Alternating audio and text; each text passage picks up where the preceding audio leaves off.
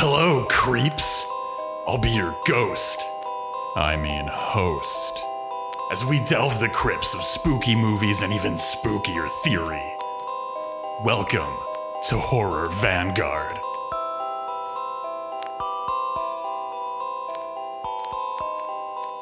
Ho ho ho! Merry Elvesmas listeners. This is Santa Claus. I can't sustain the Santa Claus voice. I can't bring myself to do it. I could tell you were struggling right from the off. But you know what I won't be struggling to do, and that's talk about a movie that features Nazi elves. I mean, I can't believe there aren't more movies that feature Nazi elves.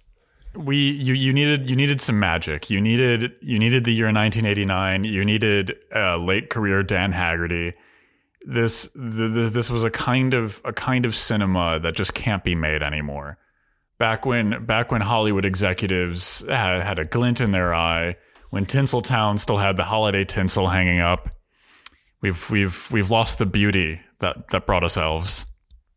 I really think that, Hollywood has got too self-censoring, because it would never release a Christmas movie now which opens with people declaring a war on Christmas. The war on Christmas is real, and it is being led by the occult Sisters of Anti-Christmas. I forgot. We're convening the first meeting of the Sisters of Anti-Christmas today. And you need to join the struggle, comrades. You need to join the struggle. They're right. These psychic spiritual warriors of the forest are completely correct. You should be on their side. This is brilliant. This is how we win. Ultimately, we need to team up.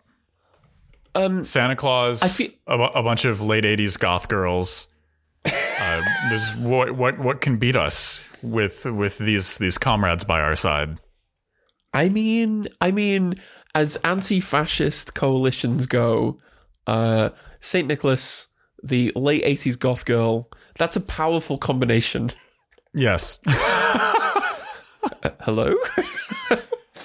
No, I'm like, it's about the time we usually start the précis, but I think there's been one episode where I introduced me doing the précis, and that was the weirdest experience I've ever had. Oh, okay. I got you. It's fine. Don't worry.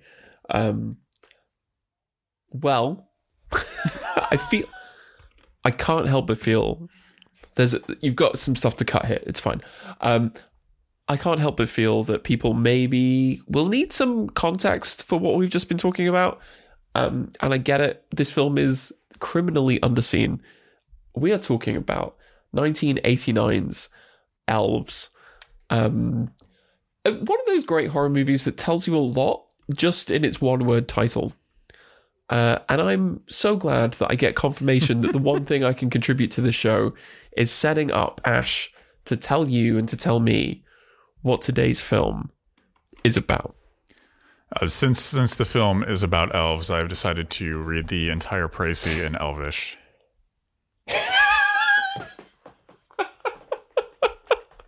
Oh my god. High school me could have.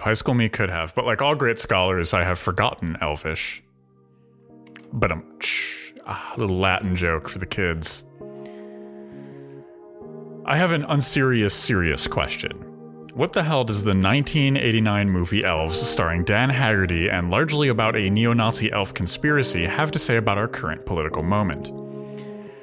You could say that the sub-Muppets puppetry of the titular elves, Haggerty's outstandingly hammy acting, or the sheer brazen absurdism of the plot are in fact too absurd to be anything above a bit of fun. Then again, it's hard to watch a movie about a creeping fascist takeover of an otherwise benign bit of everyday life without developing a 1,000-yard stare. The film's asinine plot allows it to become too weirdly real. I look out to the world and see contemporary fascists making statements about train policy gone woke or cat girls on TikTok. Finding out that modern-day fascists had a fixation on elves would be totally unsurprising. This could be some syncretic sect or a new frontier of the Reich culture wars. But when someone says Nazi elves, I can hear that in the voice of any given right-wing pundit. It's hard not to laugh at Elves, but then again, there are gradations to laughter. My laughter began to haunt me during my second viewing of Elves. This wasn't the laughter I have for a bad horror movie, but the gallows laughter I share with my comrades when grimly mocking some pro-fascist pundit. I laugh at Elves the same way I laugh at the likes of Alex Jones or Ben Shapiro. A piteous laugh at the farce of a dire political moment. They are so unserious, so silly, and so dire in the directions they pipe an unwitting audience. Elves is not a pro-fascist movie, but it rings with their seriously unserious dialogues. The film is only a few steps away from being a full-fledged parody of War on Christmas right-wing culture war messaging. What remains after the laughter at gallows humor? Traditionally, a hanging. But what if there could be something more? What if we could do more than dissolve the rope, but render the very social fabric that constructs the hanging neutral? Gallows laughter breaks, and in that silence we can survive. Reprieve. Oh, take reprieve, dear listeners. But the curtain's close does not have to signal the end of our tale. We've made a ready home of the gallows, but so too should we of the unserious stage. Become less than serious with us as we discuss Elves. Yes. And yes, for the record, this is a profoundly anti-fascist piece of cinema. Oh, supremely. Like, I mean that completely seriously. Okay, I think first of all... Yeah, it's up there with El Conde, I agree.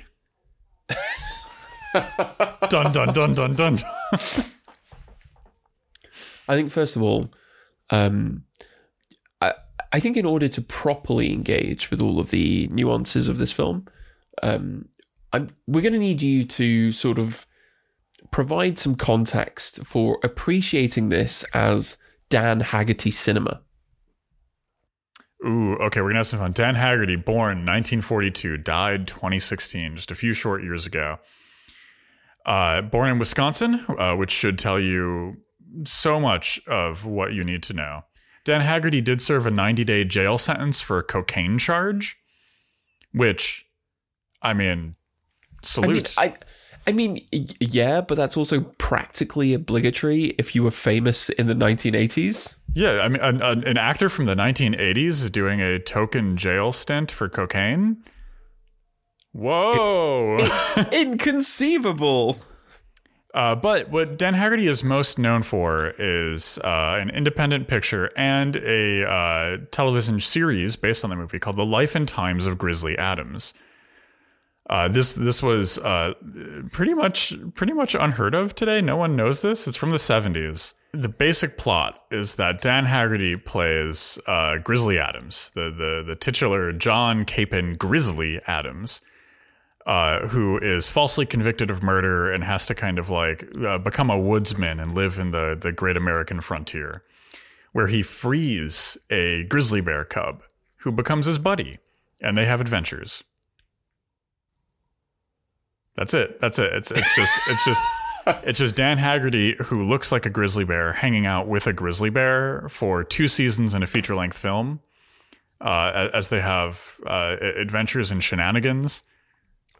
That's it. That's why Dan Haggerty's in a bunch of random terrible horror movies. Is because he was one of the most famous TV stars of the day in the 70s, but then like fell off the radar. So I've got to ask, what is your relationship with Grizzly Adams? So I watched a lot of weird retro TV when I was a kid. It just kind of, I mean, like, I don't know, ooh, shocking. But like, just kind of a thing that happened to me. This will be such a surprise to anyone who listens to this show. Right? So I watched some Grizzly Adams. I'm familiar with the character. Dan Haggerty obviously is a star of a ton of bad horror movies, Elves included. So it's just a reoccurring character. And also, I think there's like an interesting discursive turn we can have with the character of Grizzly Adams and the acting career of Dan Haggerty. Because we tend to, especially in the digital age, we tend to somehow think that we've immortalized our culture, right? And that whatever's hot in this current moment will resound and echo through the halls of human history ad infinitum. But like, probably no one listening, maybe a handful of horror movie weirdos know who Dan Haggerty is. Yeah. Probably fewer of them have seen Grizzly Adams, right? Like, shrug. And the same can be said for like any successful, super popular art form today. It might seem culturally ubiquitous, but like by and by, that stuff will be washed away by time and tide. Like, I don't know if there's ever been a Blu-ray release of The Life and Times of Grizzly Adams, or if that's in like the Library of Congress or something.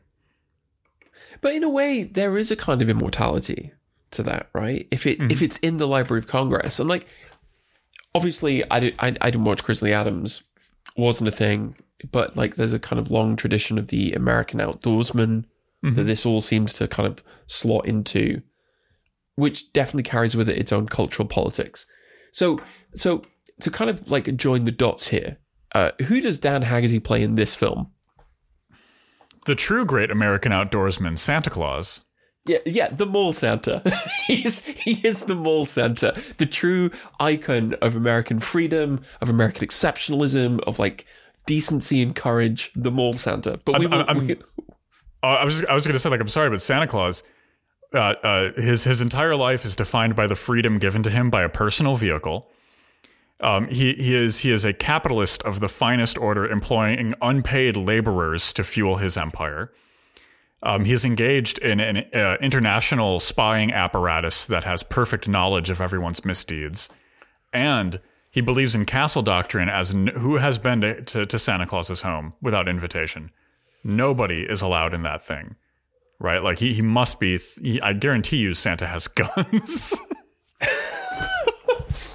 I mean, doesn't Santa get like technical support from NORAD? Like, it's all there. You're completely correct. Yeah, the NORAD Santa tracker. Yeah, exactly. I mean, they're just telling you the truth. Oh, yep.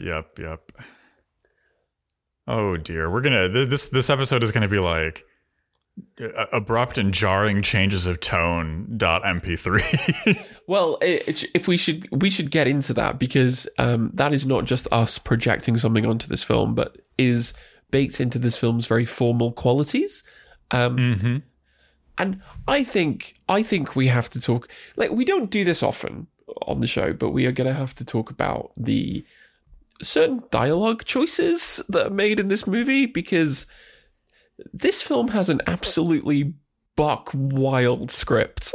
All right. I want to make you a deal. You read that first line, and I will read the line said by our protagonist's younger brother. Yeah. Okay. So our protagonist goes to see a mall Santa and sits on Santa.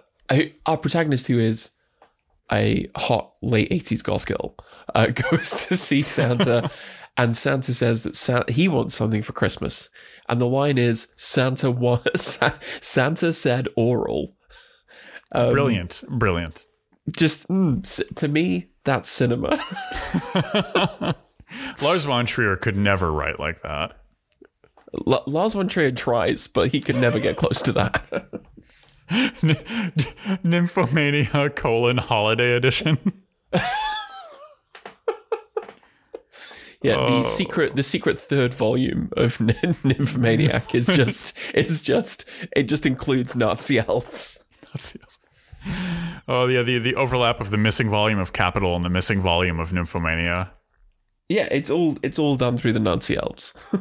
So we'll be talking about family abolition and strange family dynamics later in the show. But to kind of give you this is an amuse-bouche of the fucked family discourse that's about to happen here.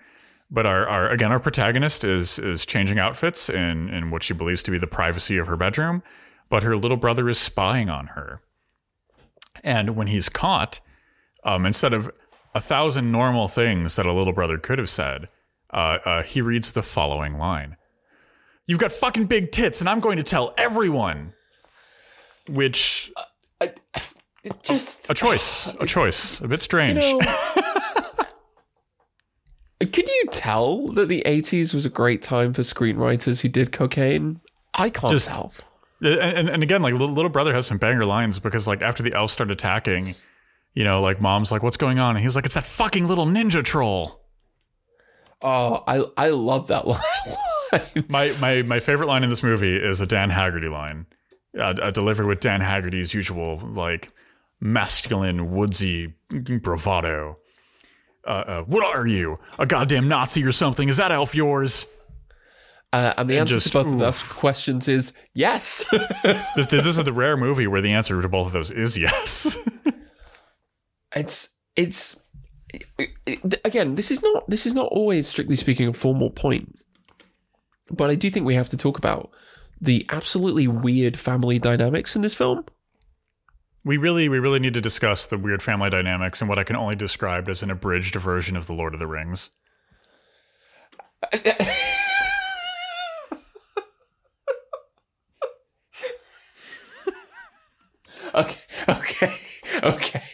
Okay. Now we've annoyed all of the Tolkien fans who listen to this. I'm going to need you to unpack both of those sentences you just said. Oh, so okay. This is a film, right? That is about elves, but it's also actually about the kind of like collapsing economic situation we find ourselves in, and the threat of a rising fascism that the current power structure seems unconcerned with, leaving us to trust a mystic, if you will, that seems to come and go as he please. He's itinerant. He has strange powers. So in the beginning of our tale, this strange mystic not only sets our heroes in motion, but he has to leave them suddenly to do what, you might be asking? Go conduct occult research to establish whether or not his dire portents are true. Like this is really just the Lord of the Rings. I don't see how it's not just obvious. Dan Haggerty is Gandalf. Like it's in the text. I actually agree with you, and I think you put forward a very radical reading of both this film and, coincidentally, The Lord of the Rings. I'm so sorry. I'm sort of just trying to like shift totally through the derail gears this. Let's talk about families on a formal level here. Yeah, we did say there'd be a lot of jarring changes of direction in this episode. So the family dynamic, we have our protagonist, right? Teenage goth girl. And we're referring to her as a goth, not because of her attire, but because of her soul. Because she is a member of the Sisters of Anti-Christmas. This is, of course, Kirsten, Brooke, and Amy. Yes. They are young, older teenage girls who are trying to start some kind of like anti-patriarchal, pro-feminist cult club association, and it starts with the Sisters of Anti-Christmas, but then they keep workshopping that throughout the film. Yeah. I think they hit it at the start. I think they should have kept going. That was fire. The first album was the best. Oh my god! You hate Christmas too? Name 3 of the Sisters of Anti-Christmas movies. The Sisters of Anti-Christmas was so good, but then when the Batcave closed down, they really couldn't find a place to keep the shows going. So I'm just gonna try and talk about the film as sort of straightforwardly as possible. So they do this ritual in the woods. She cuts her hand doing it.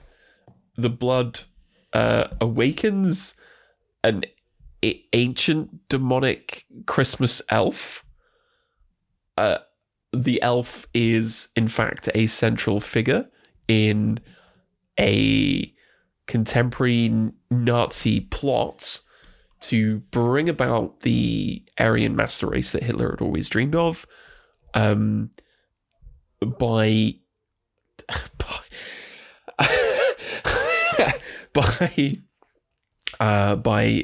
using it. The elves are also part of this kind of pseudo-religious cult in World War II Nazism. Kirsten is the last pure remaining Aryan virgin, and the elves want to impregnate her to produce a race of super soldiers. And the only one standing between them is the former alcoholic ex-cop Mike McGavin, who has just been evicted from his trailer and is working as a mall Santa. And he's living in the mall's boiler room, and I've got to say, I've lived in apartments that look just like that. So yeah, I was like, I feel it. Yeah, that's the apartment I had when I was 26. Yeah. He's living in the mall's boiler room, aka the most affordable flat in central London. And of course, very low heating bills. And frankly, he needs to stop complaining. Yeah, where's that entrepreneurial spirit?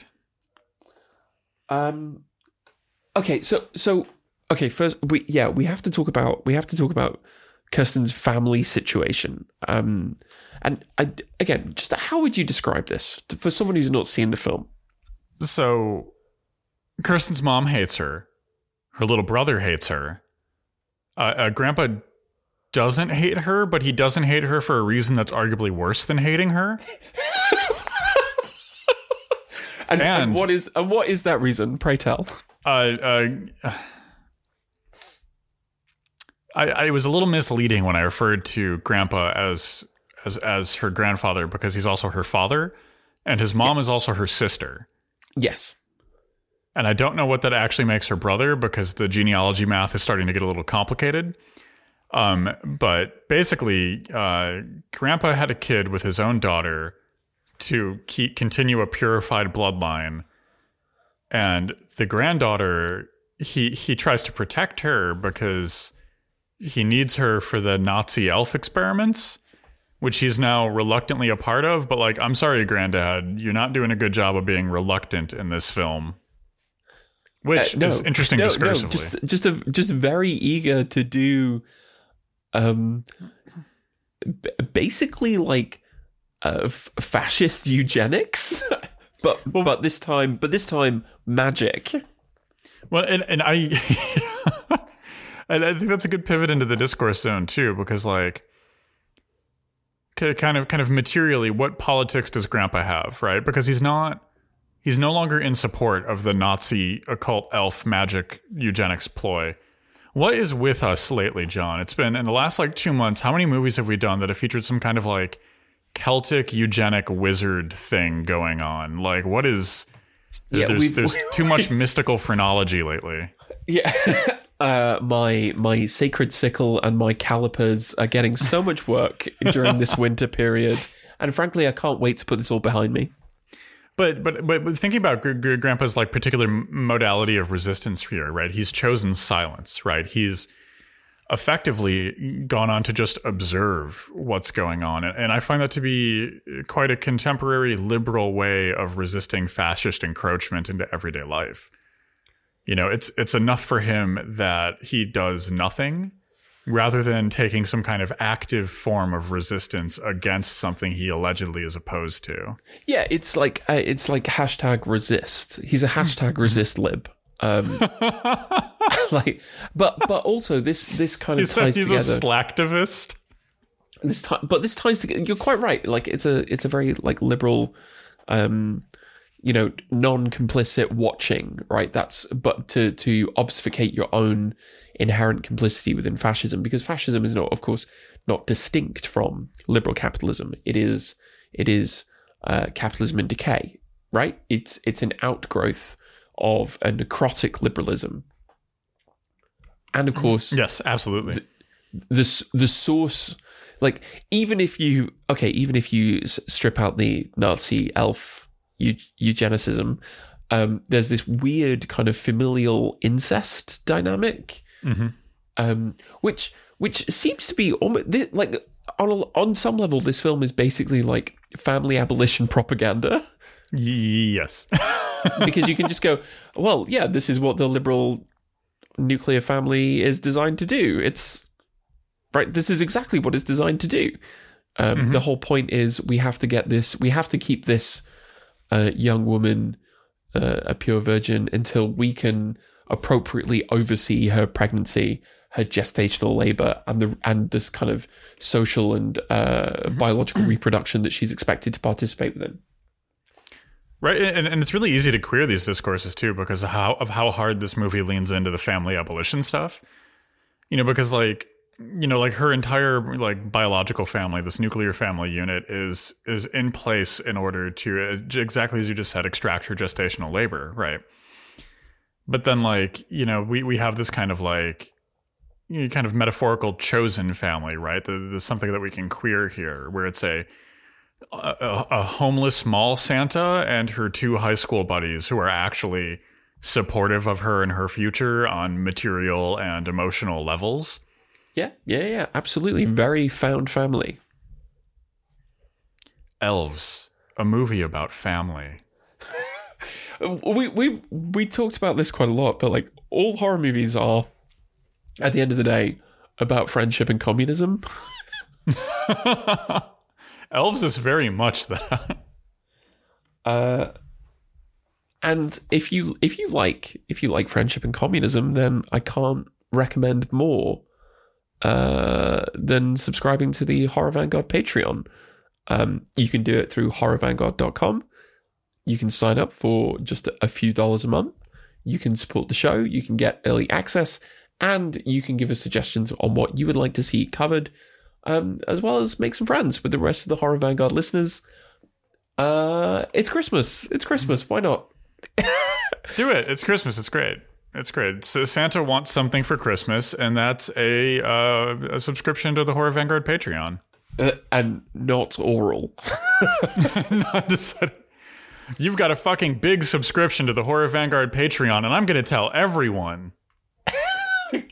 God, this script is incredible. This script is incredible. Who are you? A Horror Vanguard listener? Is that Patreon subscription yours? What are you? Some kind of communist? Oh, yeah. Yep. Mm-hmm. I think this is good. I think if we're going to talk about the, mini Ninja Troll, if we're going to talk about elves, if we're going to talk about the titular elves, we have to talk about Operation Paperclip. This is one of those weird moments in like horror cinema. It reminds me a lot of like Nightmare on Elm Street, where it's like, oh yeah. If the American war apparatus didn't extract a bunch of Nazi researchers to further our own military aims, we wouldn't have elves. Nazis in America? How on earth did they get here? Arf. And this is something that comes up every time we do a horror movie that's got Nazis displaced in time, right? Because we have, as always, a kind of stark reminder that denazification was an incomplete project, right? So many Nazis were not denazified, if you will. They were shuffled. They went to the most powerful governments in the world. They went into hiding, and by and large were not sought after. Mm-hmm.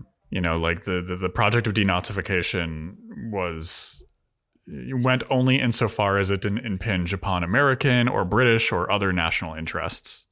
Yes. I mean, this was a kind of big motivation of like the student movement and the RAF in Germany, the Bader-Meinhof group, who made the very sensible point that actually denazification hadn't really happened in any substantial way, and these people were still in control of all of the institutions of European fascism, which had now just been, people were, oh, well, we won, so it's over. And actually, the process of dealing with fascism requires a far more extensive critique, an active engagement with both history, politics, and the social field than any 20th century liberal was happy to countenance. Yeah, an actual denazification would have had to extract the fascist element from the system itself. It would have involved a societal restructuring and a massive shift in access to material resources and control over the production of material. And that sounds like a lot of work. Yeah, it sounds like a lot of work. It's very. I wonder how denazification was handled in Western Europe versus how it was handled in Eastern Europe, and what might account for the differences there. I don't know. I've no idea. What could it have been? But then we don't get like really, really heartfelt movies about a teenager who wins a rocket making contest and gets to shake hands with Werner von Braun. So yeah, who's to say? who's to say if it's good or not? So yes, there are Nazis in America, and I think what's interesting, we talked about Krampus as well. Oh, did we ever? And I think there's something interesting about this idea of folklore is not geographically determined. Folklore is determined by the folk who tell the stories. Elves, I think, have been talked about in European and Mediterranean folklore for at least 1,000 years. I mean, Chaucer thought that they were analogous to demons back in the Canterbury Tales. So it's not a surprise that they end up in the United States as well, right? But what do you think about this intersection with I think there are 3 points that we kind of need to unpick here, which is the relationship between the occult and elves, and the occult, elves, and fascism. The first thing I want to say is that there's a good chance that a Spanish language release of this movie included a poster that said Duende above the title. And if anyone can get me that for either this or I know the Argentinian release of Leprechaun was called Duende. Niche interest. But if anyone can get me a Duende poster, you will be rewarded by Santa Claus next holiday season. Yes. for all of you real Duende heads out there. No, but the occult origins of elves and is I think really interesting when we kind of compare and contrast it with the kind of occult origins of the Nazi Party and Nazis and the broader fascist assimilation of folkloric iconography that this movie is kind of just like very openly and very clearly playing with and playing in that space, right?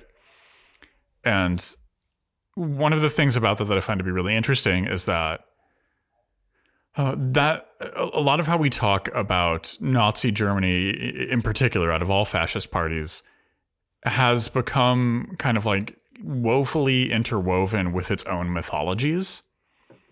So yes, I think that's completely true.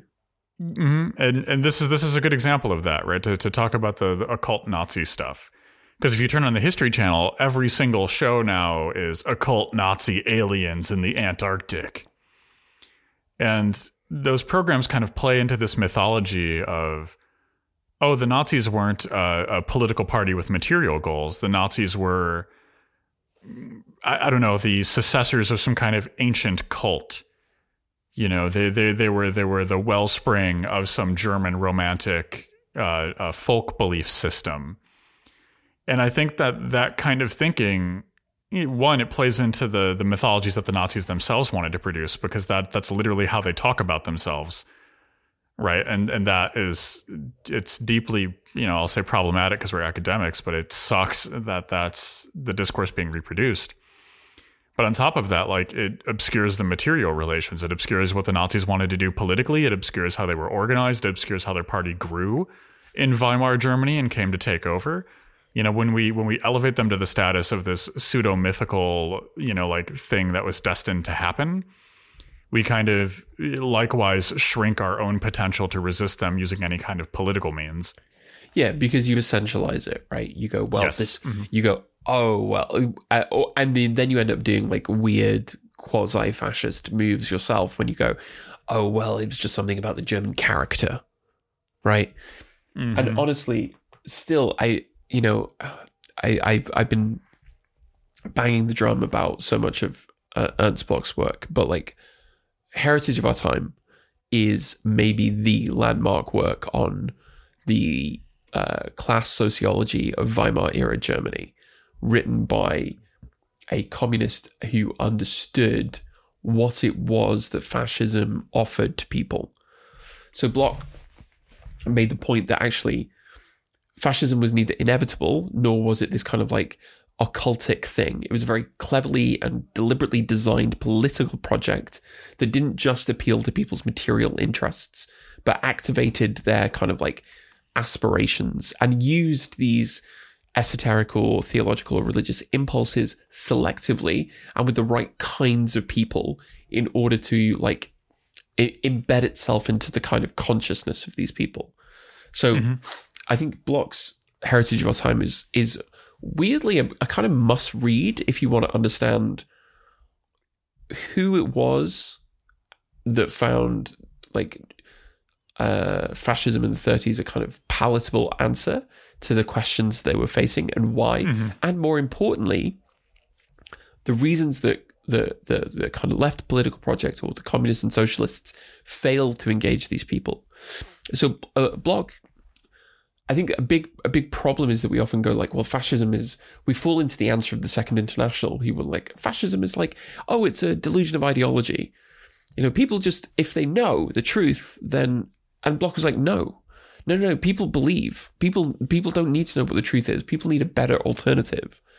And if you don't have a politics that is actually going to engage people, not just materially, but sort of artistically, spiritually, even, then this is how fascism wins. Like, it will use every weapon at its disposal. Oh, absolutely. And I think there's this kind of bizarre reluctance on the left to like cede territory. And this is something we talked about. I mean, like, God, at least as far back as Green Room with Meredith Graves, where we were talking about Nazi punk.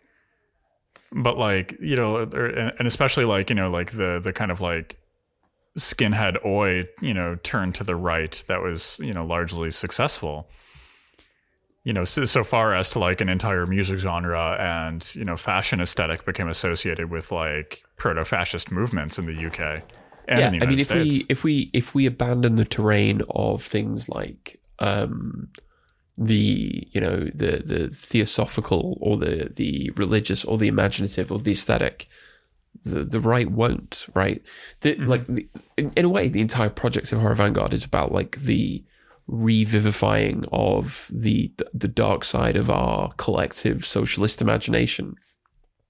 So like when we say that like Elves is primarily it is explicitly an anti-fascist film, it's like, yes, because and you can laugh at it, and that's one of the most kind of positive things about the film, is that it like in a sense fascism depends on its glamour to be appealing. Absolutely, yes. And this is about the de-glamorization of the occult power of Nazism. Like, I think it's so important in this. I was going to talk about Sham 69 for a second, but I think I'd rather talk about bad elf puppets, because that's a bit more on topic. This is exactly what I was thinking of. Go on. Yeah. And this is just building directly off of what you just said. I think it's really important that in this movie, like, I'm sure the real reason why there's just like an upper body elf armature, essentially, like a non-articulated puppet, and it moves like Kermit the Frog, right? It's not articulated, so it just kind of like swings about dramatically. And I'm sure the reason that there's one of those they made for the movie is because it's hard to make those, and to get somebody to make more than one would just cost too much money. Yeah. So fuck it, we have one and we're going to deal with it.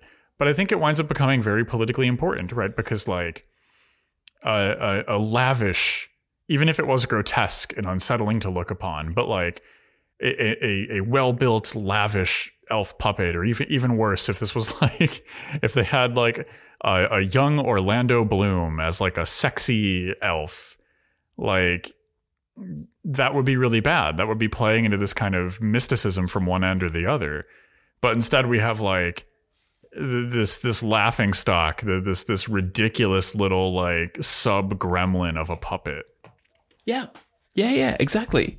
And like the entire point is like, this should be unbelievable. This should be something that you kind of intuitively reject, because it's part of that kind of Bloch quite wonderfully calls it the swindle of liberation, right? You are made an offer by the Nazis, and it's like, it's an offer that is appealing on levels that go beyond the material. But this is like, when you look at the actual material, the stuff of this elf, you can't help but be sort of repulsed by it. Oh, I completely agree, and that's so vital to how we approach this movie. And this, I think, is like also really, really, I mean, like, this whole movie is just really fun and really useful when it comes to these political discourses. But I think like the setting of this film is also really important because so much of the kind of start of the action of this movie, right? The whole second act really is inside of a mall. Or a department store, right? Mm-hmm. Yes, yeah, it's like a department store Santa.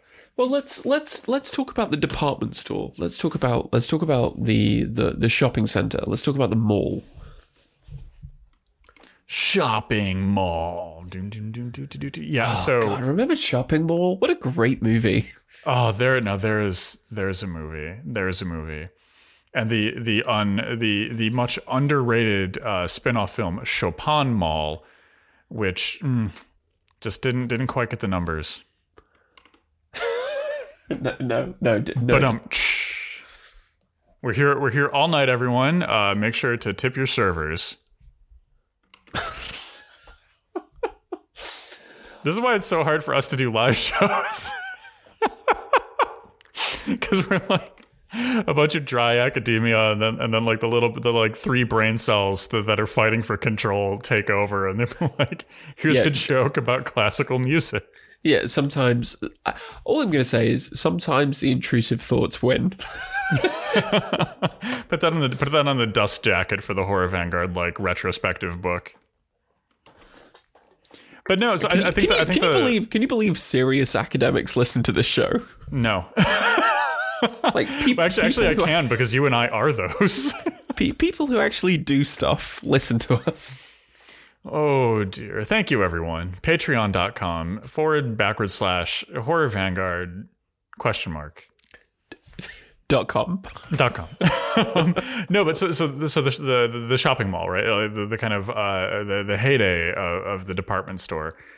So this is set in a shopping mall. This is set in, this is the late 80s. This is the cresting peak. This is the zenith of the American shopping center, right? It's loaded with stores. All of those stores are open. Business is booming. People are lined up spending their Christmas money. There are restaurants in the shopping mall. There are clothing stores. There are sports goods. You can buy anything you want to buy there, right? And this I think is at a really good moment for the movie Elves, to have a kind of knight trapped in the kind of about to collapse edifice of the shopping mall, and being beset by fascists. And your only hope of salvation is literally a homeless guy who's Santa Claus. I think we're going to have to talk about the theory of destituent communism. Let's do it. So I actually really agree that the department store / mall / shopping center as analogy for the state is probably pretty appropriate. Mm-hmm.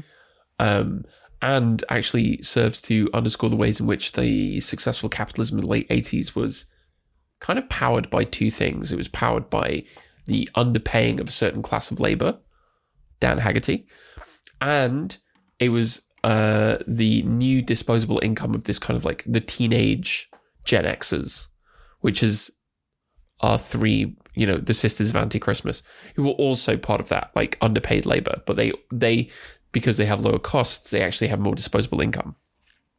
They all live at home, for example. They don't have to worry about rent.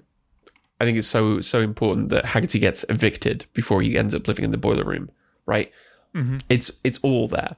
But if the department store is the state in microcosm, then it is not a surprise that the state is kind of crumbling, or the state rather doesn't really know what's happening within itself, because that's where our elves and Nazis come from.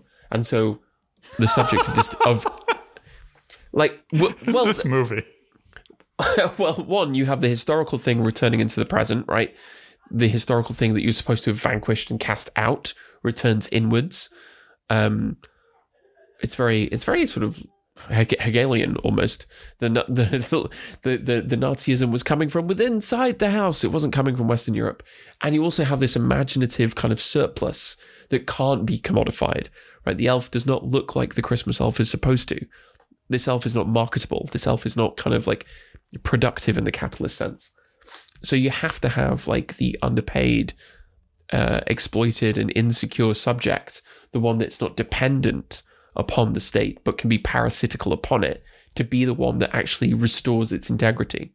So what you need, what's necessary, what is the revolutionary subject is, of course, Santa, the outsider, the one who's hired but is not kind of committed, the one who is like, as I said, parasitical upon the state. So yeah, I think you can absolutely consider, if you take the department store to be analogous to the state, you can absolutely consider, you can map the kind of shifts in American capitalism onto how the department store or the shopping center or the mall is portrayed in the American cultural imagination. Oh, absolutely. And I think we kind of have like a RoboCop situation in this movie, right? Where like Elves isn't really predicting a horrible future where the mall becomes this site of collapse. You know, like in the late 80s, we're already looking at a moment where the mall is already, we're starting to fray on the edges, right? The economy is starting to tighten up.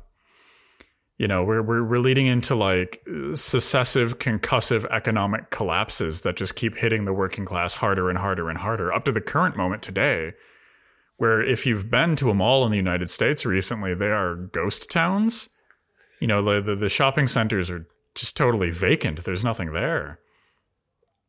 And even like, you know, like the real estate that the mall represents, like the companies that own those malls are having difficulty selling the land. You know, it is that economically barren at this current moment. And I think that by highlighting that, like, oh, it's this encroaching fascism, right? That necessarily goes hand in hand with this kind of like, because the mall, it was also like a kind of like pseudo commons, right? Like, you know, like one of the last American commons, one of those last third spaces where people could congregate, especially young people. Right, especially young adults and teens, right, who couldn't go to bars or anything like that. And now we have like, and even that, like the mall is a false commons, right, because it's patrolled by private security guards and is predicated upon spending money, much like the coffee shop. But now that that's entirely collapsed as a venue, like it's no wonder we've arrived at this moment where we're like, oh, kids never go outside. They don't hang out in person anymore. Well, it's like, wonder why. And it's hauntological, right? It's hauntological, right? Because the kind of interesting thing about the mall, about the shopping center, is what does it promise, right? It promises you that whatever you want, you can get in one place. Like whatever it is you want. Yeah. Like there is this kind of like boundless, almost like utopian surplus to them. I mean, this is why they feel weird now. It's because they were retroactively the promise of something that never arrived, right? To walk through a dead mall is to be walking through the ghosts of unfulfilled potential, right? So Jameson has this really interesting, I don't know if I agree with it, but this interesting essay called Walmart as Utopia, where he kind of makes the argument that actually we always think of utopia as this kind of like very local, very individual, very subjective thing. But what if we could arrange the distribution of goods so that they were completely cut off from this, like the logic of competition, and infrastructurally there was one place that could supply you with everything that you wanted, everything that you needed, or everything that you kind of desired. Wouldn't that be incredible? Wouldn't that be amazing? So there is this kind of you can see the cracks in the foundations where the Nazis are getting in the 80s, and now you look at them and like department stores are kind of like just withering on the vine because one, the buildings themselves are now rent extractive, assets. Nobody goes there because the space has been privatized, and also they can no longer perform the utopian function they were supposed to perform. I find that really, really interesting and really compelling. I can't think of the name of the book off the top of my head right now, but there was a book that explored Amazon as like, oh, well, this is, what if we looked at Amazon as if it were a centrally planned economic effort? Because in a way, that's kind of what Amazon is, except it works for capital and not for, people who live. Nationalize and socialize Amazon's network of distribution and fulfillment. And exactly. Give the United States a proper infrastructure. Whoa, slow down there. The United States doesn't do infrastructure. Unless it's for cars and or privatized. Basically, what I believe in is Death Stranding socialism. It's a new concept, like nothing you've heard ever. I hated the marketing of that game so much. It was so like the marketing of like a venture capital app. We're introducing washing your hair in a way that you've never thought of before.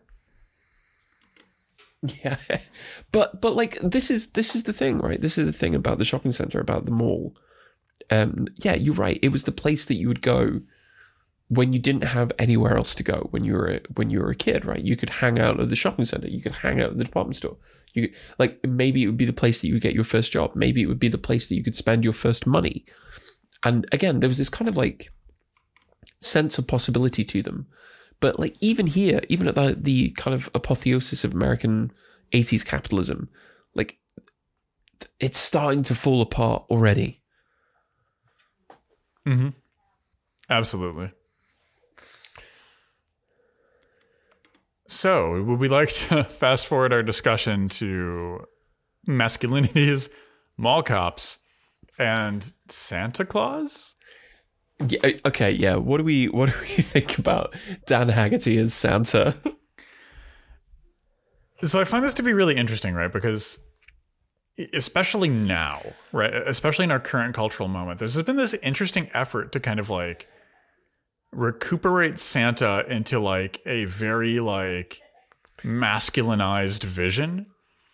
You know, the kind of like doddering, rosy-cheeked, benevolent old man is being phased out for this kind of like rugged, ass-kicking Santa Claus who has a subscription shaving box and uses products called like man soap. Yeah, the tactical hygiene wipe. Yeah, no, we've got tactical Santa Claus now.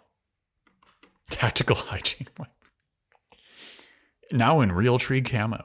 But I think like we've got the kind of like a beginning motion towards that with this Dan Haggerty Santa Claus that I think like it's not quite the same thing that we have today where we've got the ass kicking Santa, where we've got tactical Santa Claus. But this I find to be really interesting, right? Because he's like, again, like, why is he a cop? Right? Because we're giving him horror movie shorthand. He now has like, I think that's like I don't know, that's like one of the weakest things in this movie is making, you know, Dan Haggerty, Mall Santa, a cop. Because like having him be a homeless Mall Santa employee, right? Sleeping in the boiler room of the mall. We've already given his character the kind of plausible deniability that he needs to have to be in the mall after dark, right? We see him tape the lock shut so he can get in and out of the mall kind of surreptitiously at his leisure.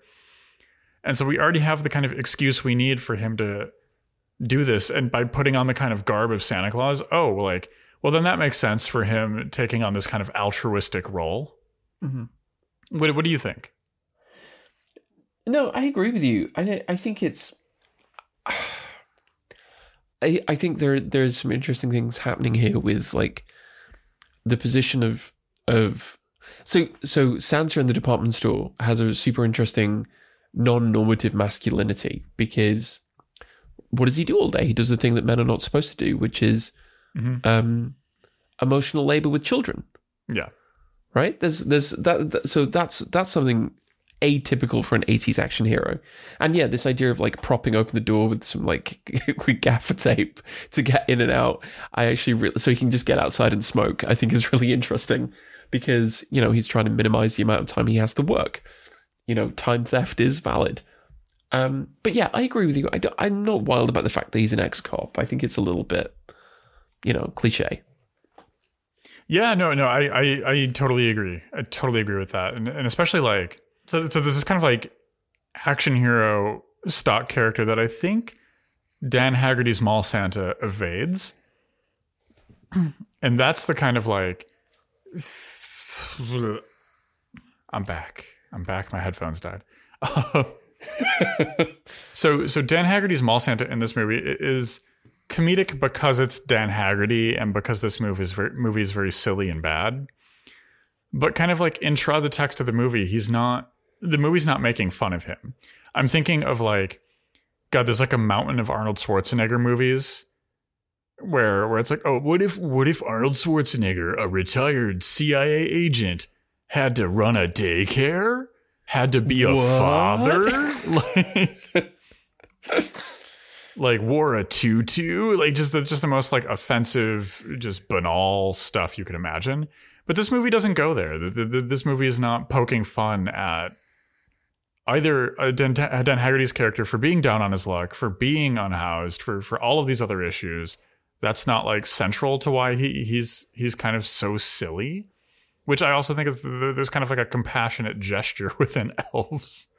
Yeah, I actually think that's really true. And it's like, actually, as a model of revolutionary care, I think you could do a lot worse than the department store Santa.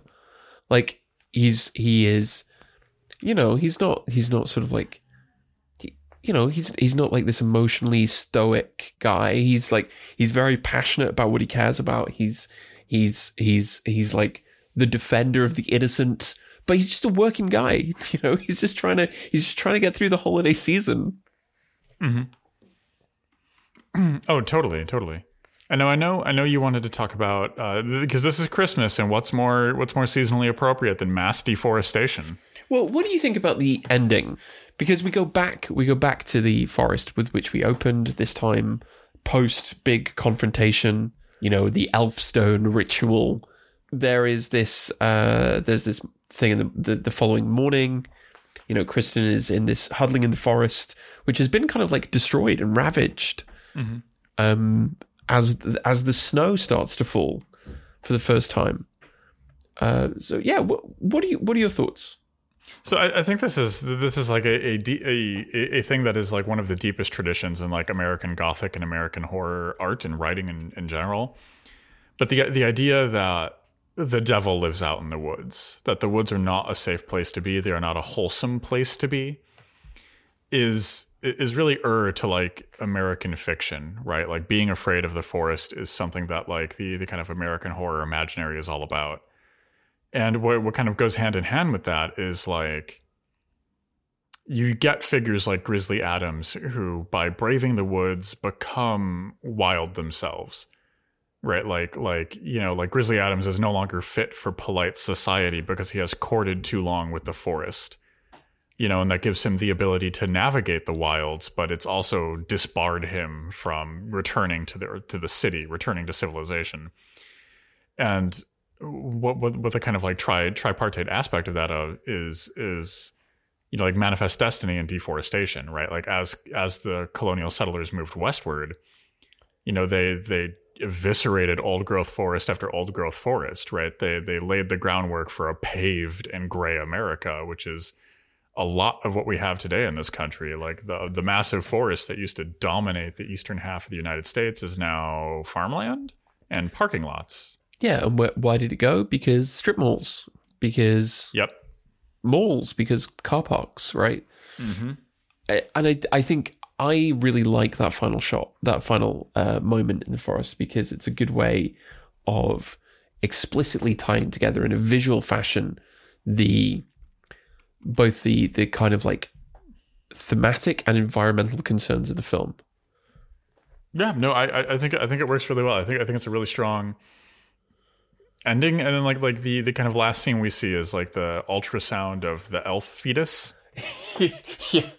yeah. Oh. Did you know that at one point in both of John and I's careers, we were hopeful, serious academics looking aspirationally towards the university system, and now we're talking about demon Nazi elf fetus? Honestly, Demon Nazi Elf Fetus is one of my favorite Cannibal Corpse songs. So I was going to say a serious upgrade too, as far as career goals go. But I think the ending of this movie is really downturn and really grim, right? Because like this is not a, you know, like the resistance to fascism is a generational project. born into a fascist moment, you will carry a fascist, like coming in from the woods and having like burrs stuck to your boots. You've got the kind of seed of fascist on you now, and you have to take reins and deal with that. Yeah, because it isn't this what fascism does? It reproduces itself, literally. Yeah, and this is also... It gets inside you. Like, it gets inside you and it tries to reproduce itself for the next generation. And I think this is also really important, too, in like the post-Trump American context, right? Because Trump loaded the courts with far-right judges, and we had Roe versus Wade gutted here in the United States and just destroyed completely, like leaving abortion access like completely desolated in some states and penalized even further in others. And like again, a lot of this movie is about family abolition and control over gestational labor. Like, yes. We can only hope that this woman has control over her gestational futures and potentials and isn't cajoled, coerced, or manipulated by a fascist state looking for an easy workforce into giving birth to elf Nazi Antichrist. I mean, it was also beautiful and also theoretically like interesting, and then we got to the final three words. But what I will say is, Elves is a better movie than Rosemary's Baby. Oh, what a way to annoy everybody as we wrap this up. That's listeners, don't be annoyed by the truth. Embrace it. Let it warm you.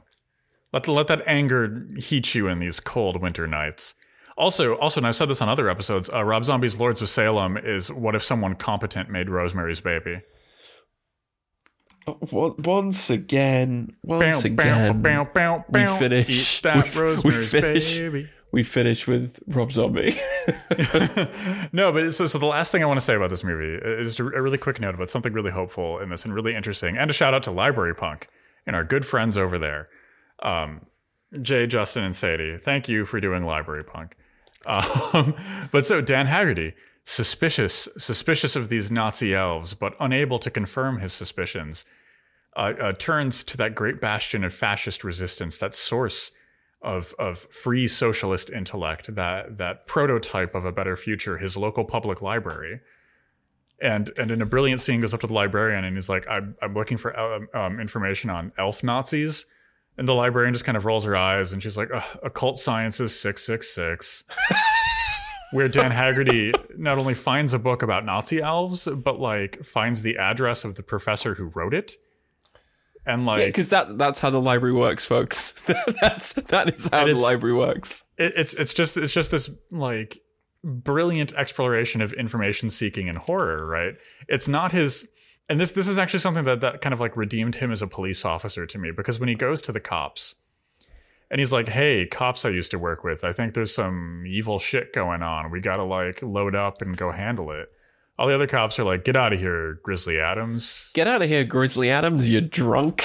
And then he goes to the library and the librarian is like clearly overworked and tired, but she helps him. And like the Nazi elves probably win. Elves. The Nazi elves probably win if this librarian doesn't like reluctantly show Dan Haggerty to the book on Nazi elves.